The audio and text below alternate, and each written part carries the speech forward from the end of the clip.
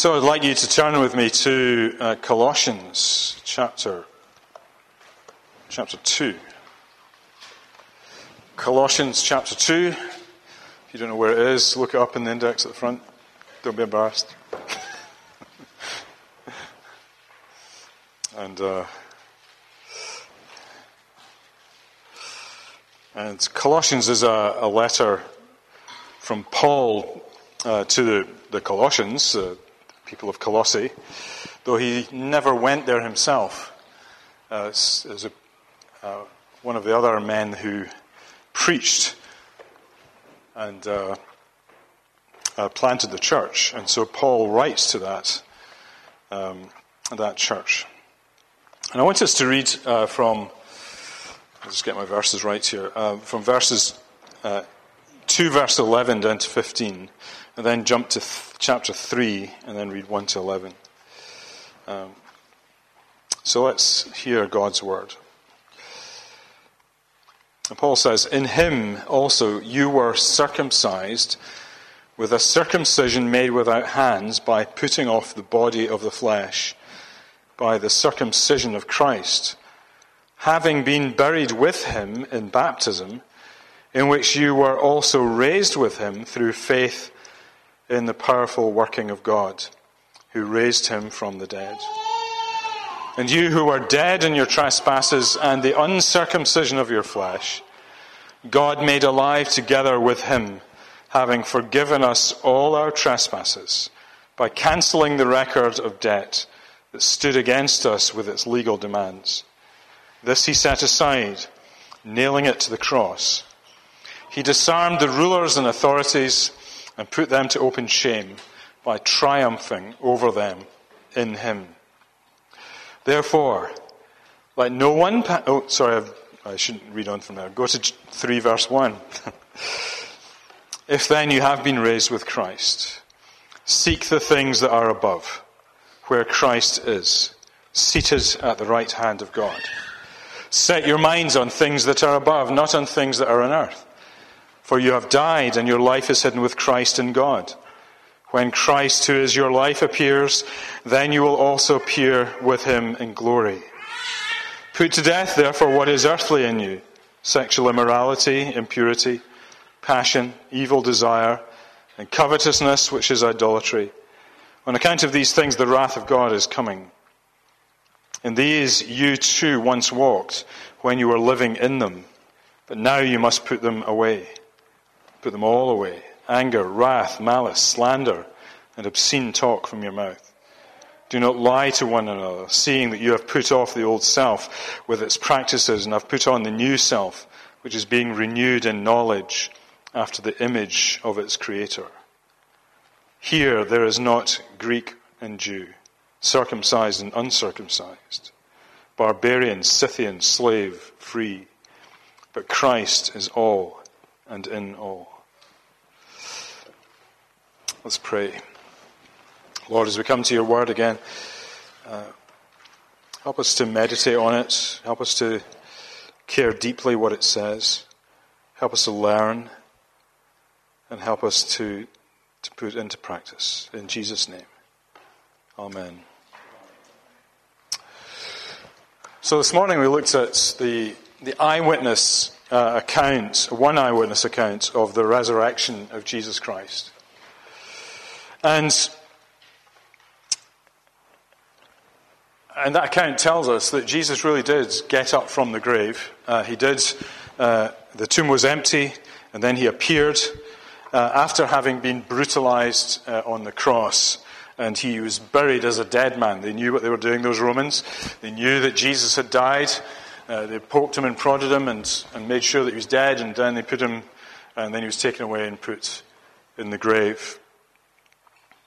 However, with the resurrection, we cannot deny that in the early days of the church, the resurrection of Christ was of vital significance to the church, that it was central to the message of salvation, that Paul, as it were, as we know, preached Christ and him crucified, and Christ died for sins, but he also preached, if Christ has not been raised, your faith is futile and you're still in your sins. So that's what we just sang a moment ago. That the death of Christ is central to dealing with our sin, but the resurrection of Christ is central to giving us life. And so that we know that we have been made right with God. So the real, literal, bodily resurrection of Jesus was necessary for that whole scheme of salvation, so that he could free us from the ravages of sin. And sin ravages, doesn't it? It ravages you and me, it ravages people around us, and we need to be free of it. So this evening I want to just address with you why the resurrection is so important for the Christian life. The resurrection what's the resurrection important for? There are many dimensions to that, and to answer that question with. One of them is, what does the resurrection mean for the Christian life? What does it mean for you and me today? How does it impact us today?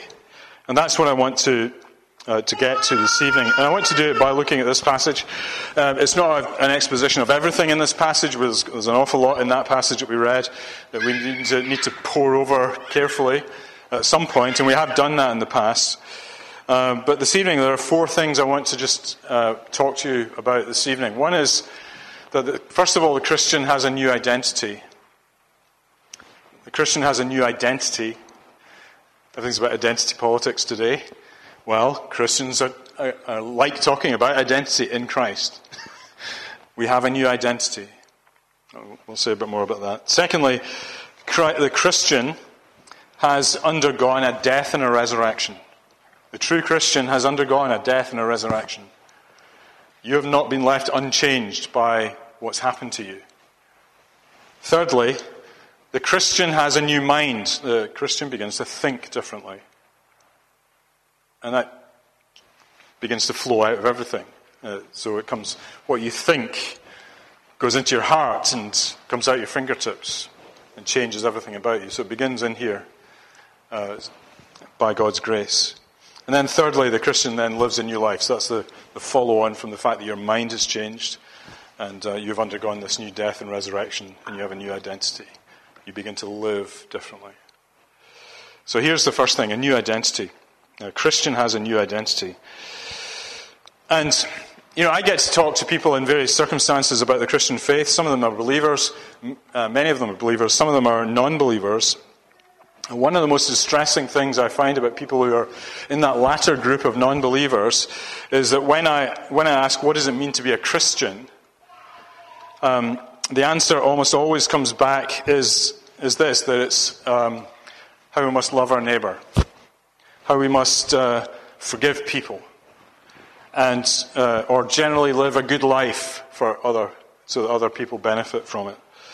And I've had people say to me, "Yeah, that's what life's all about, just being good, being nice to people. That's what being a Christian is for me." And in many ways, there's nothing wrong with that. The problem is it's not the gospel. It's not actually what the Christian faith is all about. It may be a fruit of it, but it's not actually fundamentally what it is. And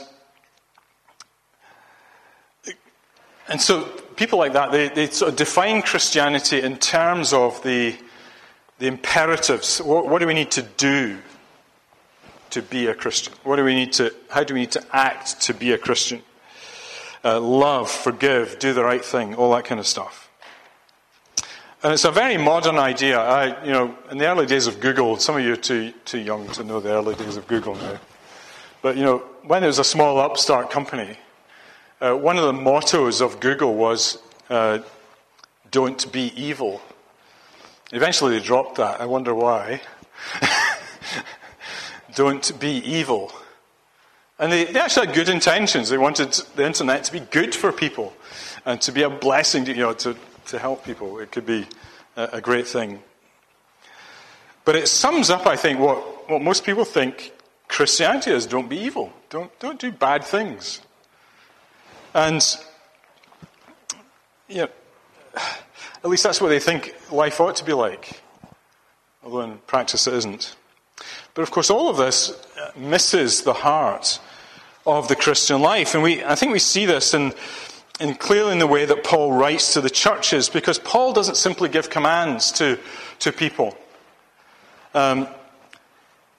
He doesn't just give instructions that fit into a moral code, and he just try better, or just do this, do that. He actually starts somewhere else. He describes what they are and what they become, first of all. Before he starts talking about what they should do.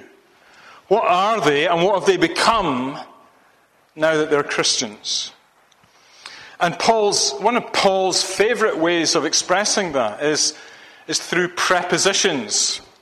So I don't want to get too technical in the language, but prepositions are those little words that describe one thing in relation to another. So something's in something else, or something's above something else, or below something else, or with something. These are prepositions: in, with, above, below, and so on. And Paul speaks that way about Christians in relationship to Christ. So he describes Christians as being in Christ. You look back to chapter 1, verse 2. To the saints and faithful brothers in Christ at Colossae. You Christians, you are in Christ. You've been put into Christ. Or he describes being with Christ. So, together with Christ. So chapter 2, verse 12. You have been buried with him in baptism. Chapter 2, verse 20, which we didn't read, but he says, if with Christ you died to the elemental spirits of the world, and so on, with Christ. Or chapter 3, verse 1, if then you have been raised with Christ, so together you've been raised up. He's giving this idea that as Christ was raised up, so Christians have been raised up together with him.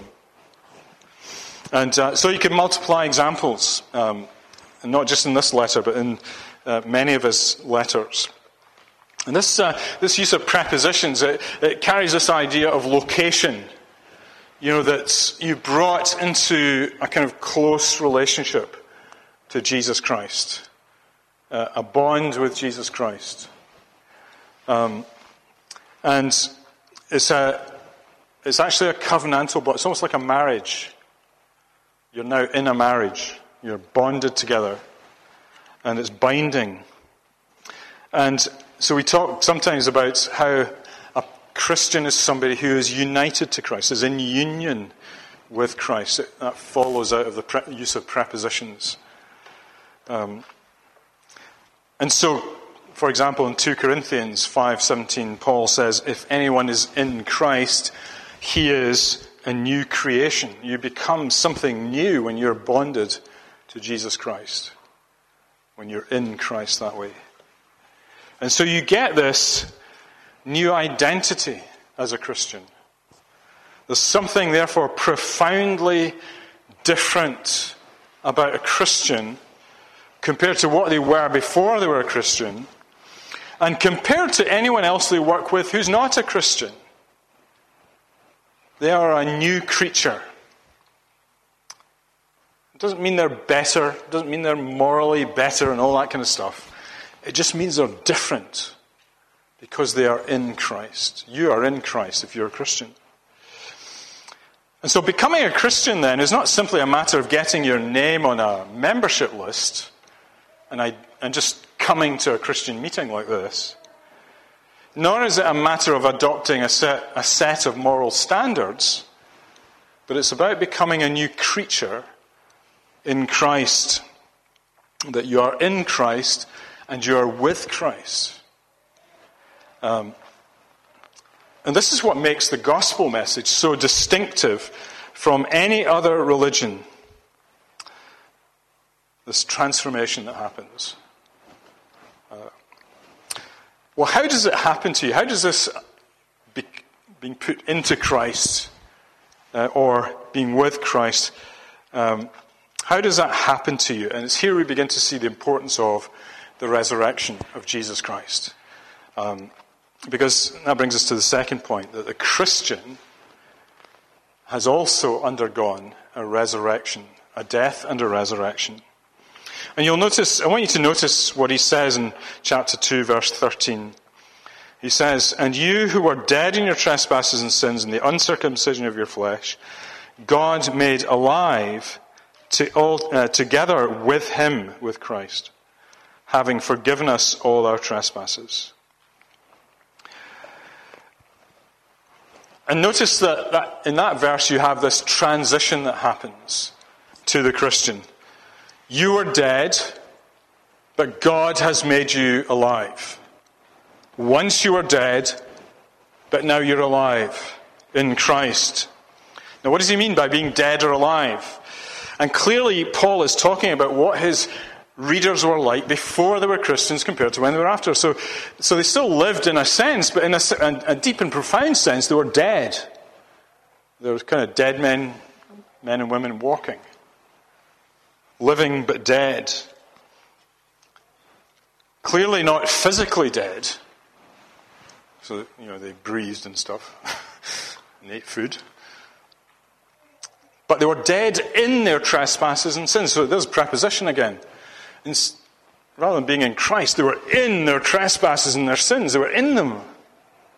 They were kind of bonded to their trespasses and sins. Tied to their sins. Unable to get free of their sins. And it sticks like glue to you. These sins. So they're united, you see, to an old way of life that they cannot get free of, marked by sin and trespass. And therefore they were separated from the life that comes in relationship to Jesus Christ. So this holds out to us the idea that a person can be simultaneously alive and dead if they're not a Christian. Alive to the things of this world, driven by the passions and desires of this world, following your heart. That's our mantra of today's society, isn't it? Just follow your heart. Do what you want to do. Pursue your pleasures.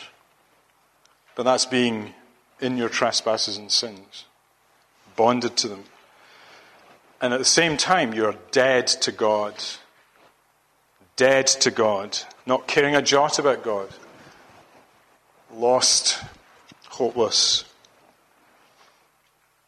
But if we now look at somebody who has become a Christian, he or she has God, verse 13, God has made alive together with him. God has made that person alive.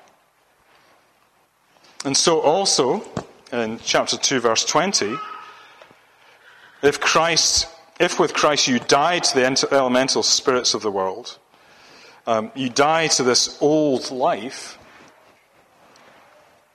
So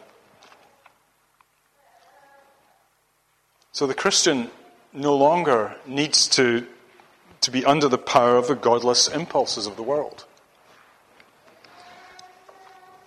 Those godless impulses come from the world, the flesh, the devil, and constantly tempt us to fall into sin all the time.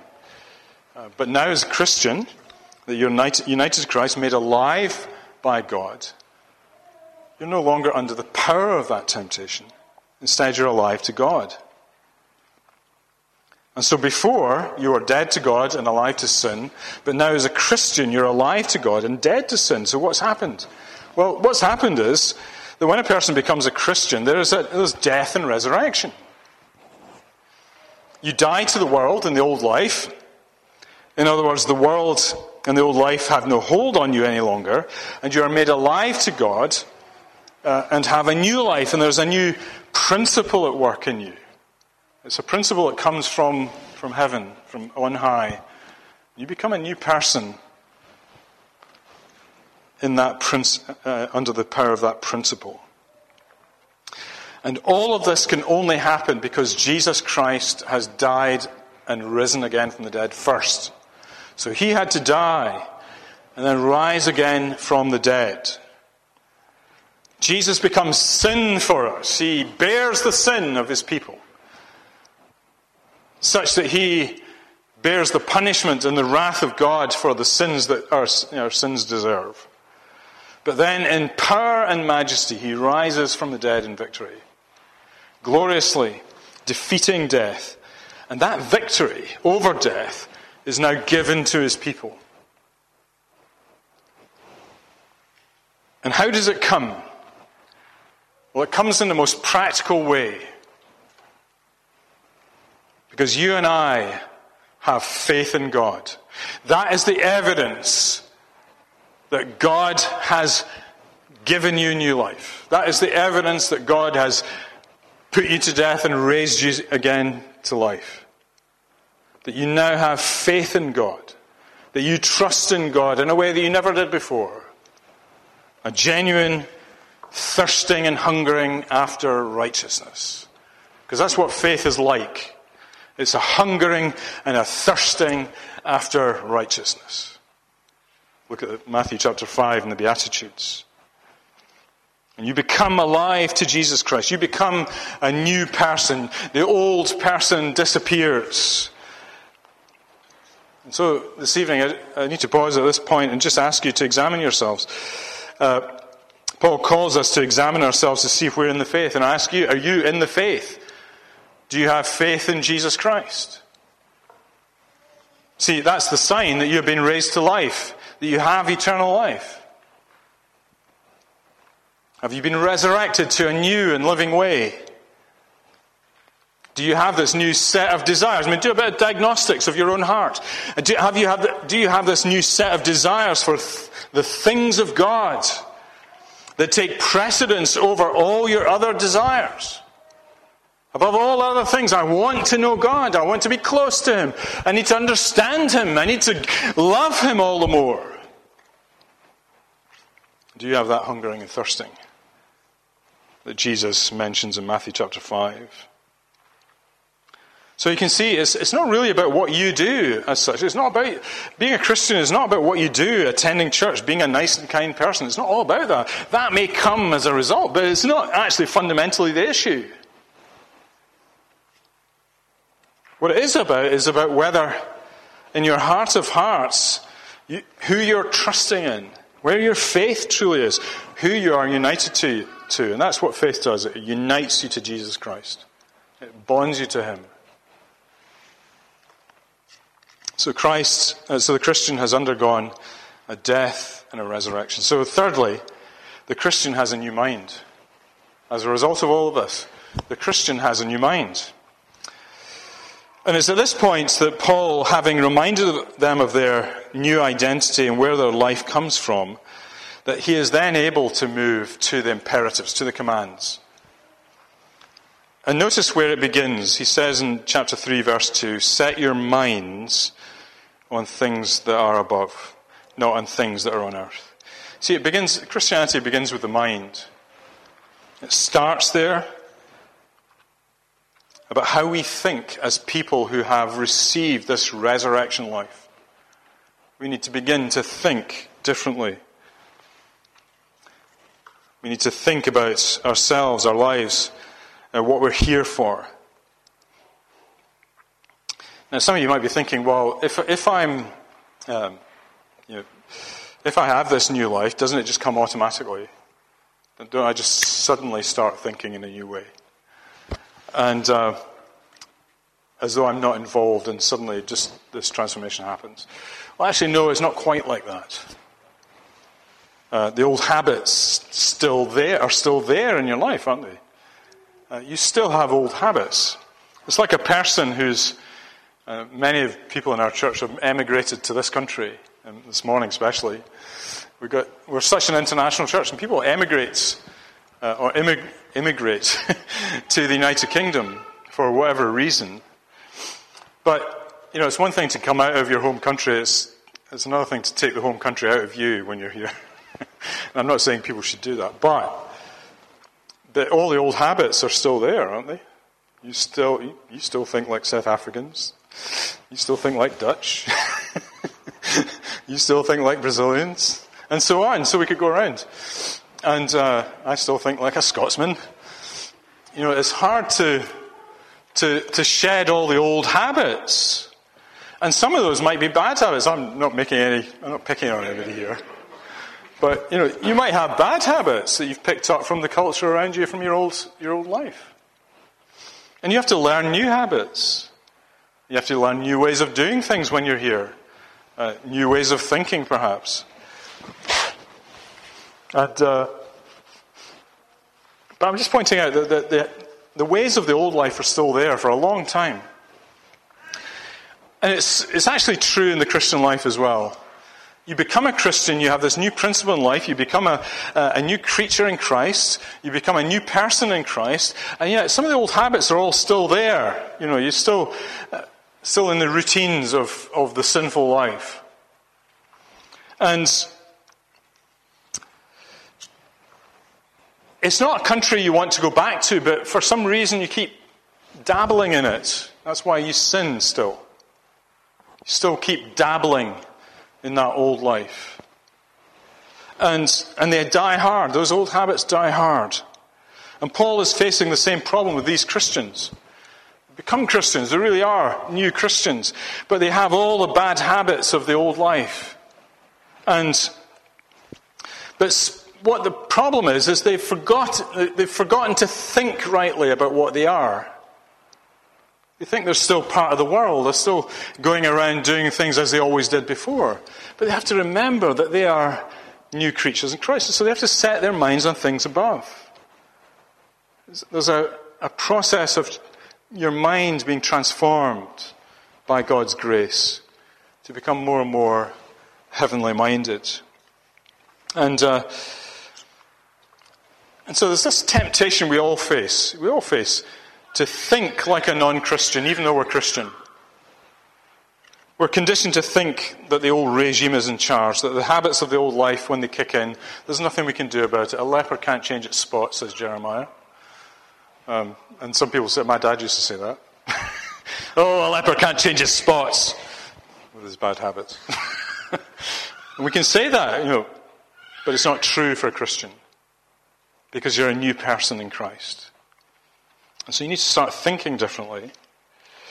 We're free of all these things. And Paul says elsewhere, he says in Romans chapter 6, verse 11, he says, you also must consider yourselves dead to sin and alive to God in Christ Jesus. And you need to start considering, carefully thinking through, that you are dead to sin and alive to Christ.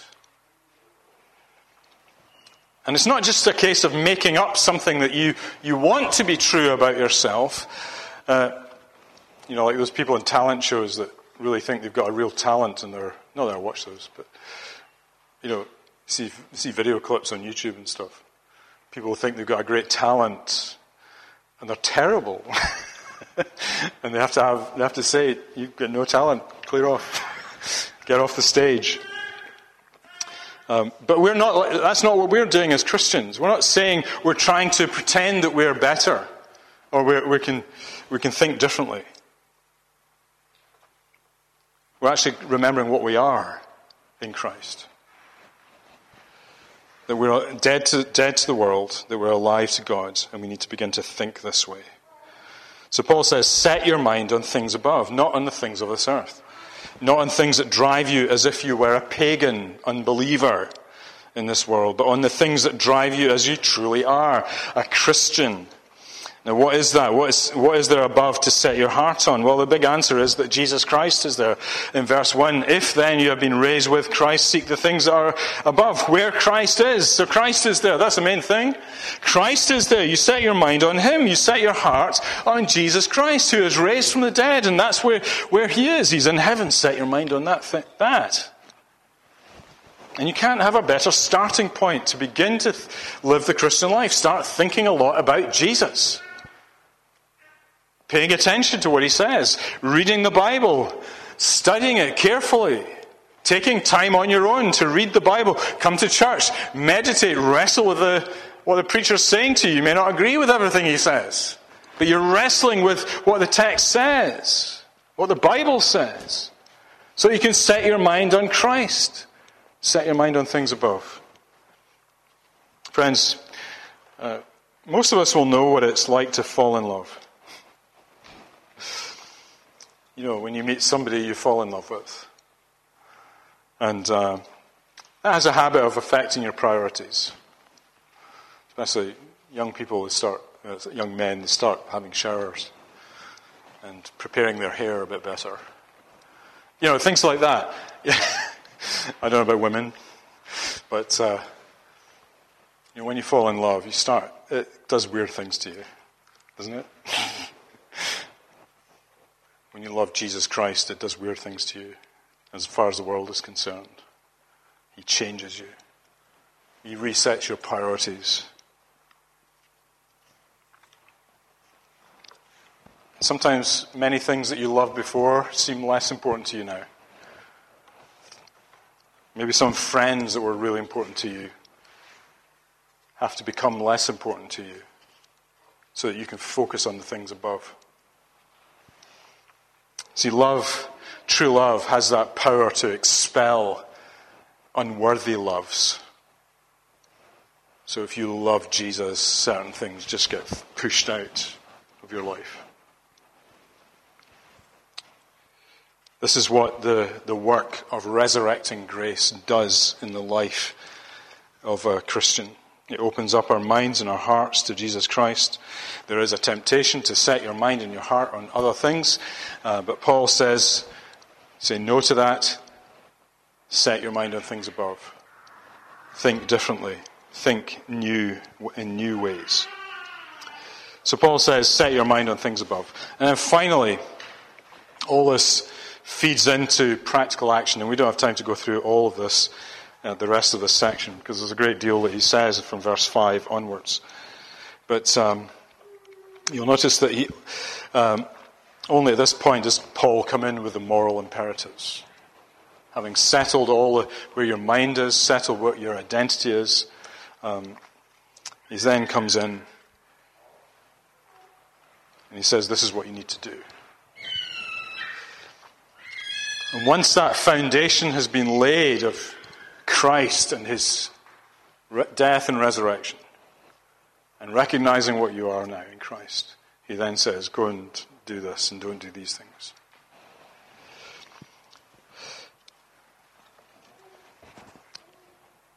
And then you begin to lead a new life where the idols are put away, where the selfishness is put away, where pride is broken, where the tongue is tamed.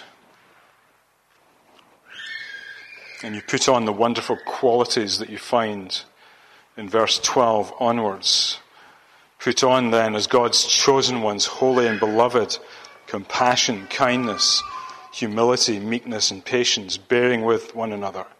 And if one has a complaint against another, forgiving each other. As the Lord has forgiven you, so you also must forgive, and so on. This is what the Christian life now looks like. And the people of God know peace in their hearts. Even when all is chaotic and distressing all around, you're in Christ and safe and secure. And you have the Word of God to teach you and to remind you and to train you and prepare you. And you can be thankful for all God's blessings that you receive day by day. So why does the death and the resurrection of Jesus matter? Yes, it makes possible the forgiveness of sins, but it also makes possible the process of transformation to a new kind of life, which amazingly is described in verse 10. You have put on the new self, which is being renewed in knowledge after the image of his Creator. This is what God is doing. There's an image. There's the model. God the Creator is the model. And we are made in his image. That image was marred and fallen and broken in all our sin. But God, in his grace through Christ, is restoring that image in us, making us more and more like Jesus, day by day. That's why the resurrection matters. Let's pray. Father, we thank you for this wonderful transformation that happens to Christians. And we come to you, Lord, recognizing that there are times when we forget what we are. We forget that we are your people. We forget what we have become by grace. And we hanker after the things of this world. Father, we pray You'd enable us and empower us to set our minds on things above, where Christ is. For we ask in Jesus' name. Amen.